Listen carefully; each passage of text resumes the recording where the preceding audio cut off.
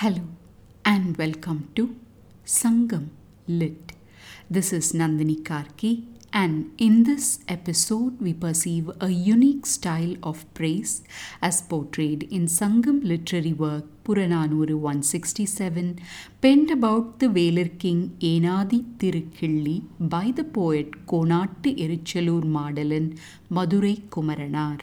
The verse is situated in the category of Vaagai Thinai or victory and sketches the personality of this king.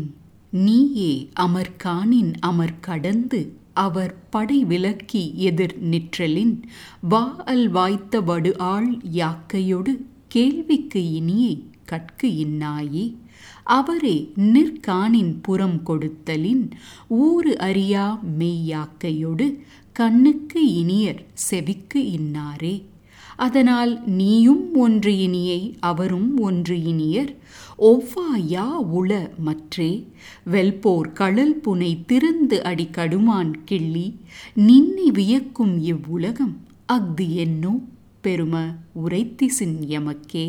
A structured song celebrating a king by insulting him. The poet's words can be translated as follows. As for you, in the midst of a battle, before you triumph, you stand facing and deflecting the army of enemies, making your body covered with scars of swords plunging in. And so you are pleasant to the ears, but not to the eyes. As for them, since they retreated the moment they saw you, their bodies have suffered no injury. And so they are pleasant to the eyes, but not to the ears. If you see, you have one thing that's pleasant about you, and they have one thing that's pleasant about them. So what could be the other differences, O conqueror of battles, Killi, with speeding horses and fine feet adorned with warrior anklets? For the world is amazed only by you. Why is that, O Lord? Please explain it to me. Time to delve into the nuances. The poet starts by sketching the king's attitude in battles that he inevitably wins over. Here, he bravely stands and faces the horde of enemies who come attacking him, and as a result, his skin is covered with wounds and scars, tracing the trajectory of enemy swords that have pierced in him. So, when I look at you, it's not a pleasant sight, but when I hear about you, that's so agreeable indeed, says this poet.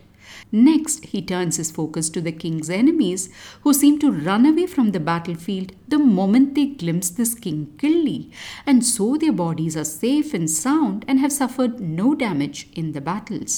As can be expected, they are pleasant to look at, but hearing of their shameful act is not at all agreeable to the ears, contrasts this poet.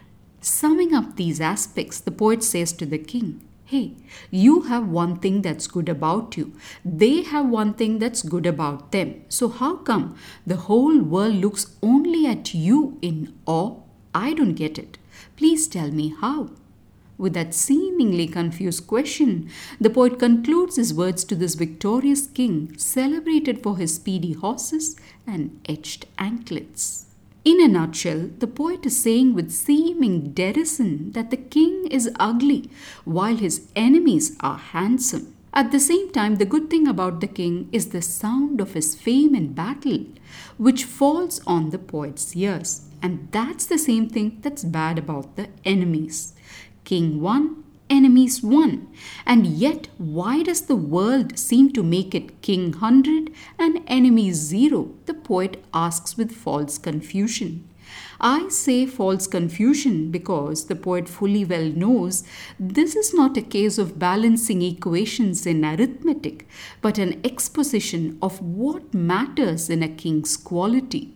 The beauty of your form is of no consequence if the music of your fame is contradictory, conveys this poet with conviction.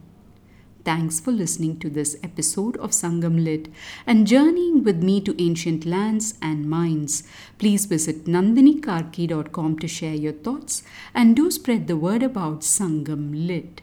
Until next time, Nandri Vanakkam.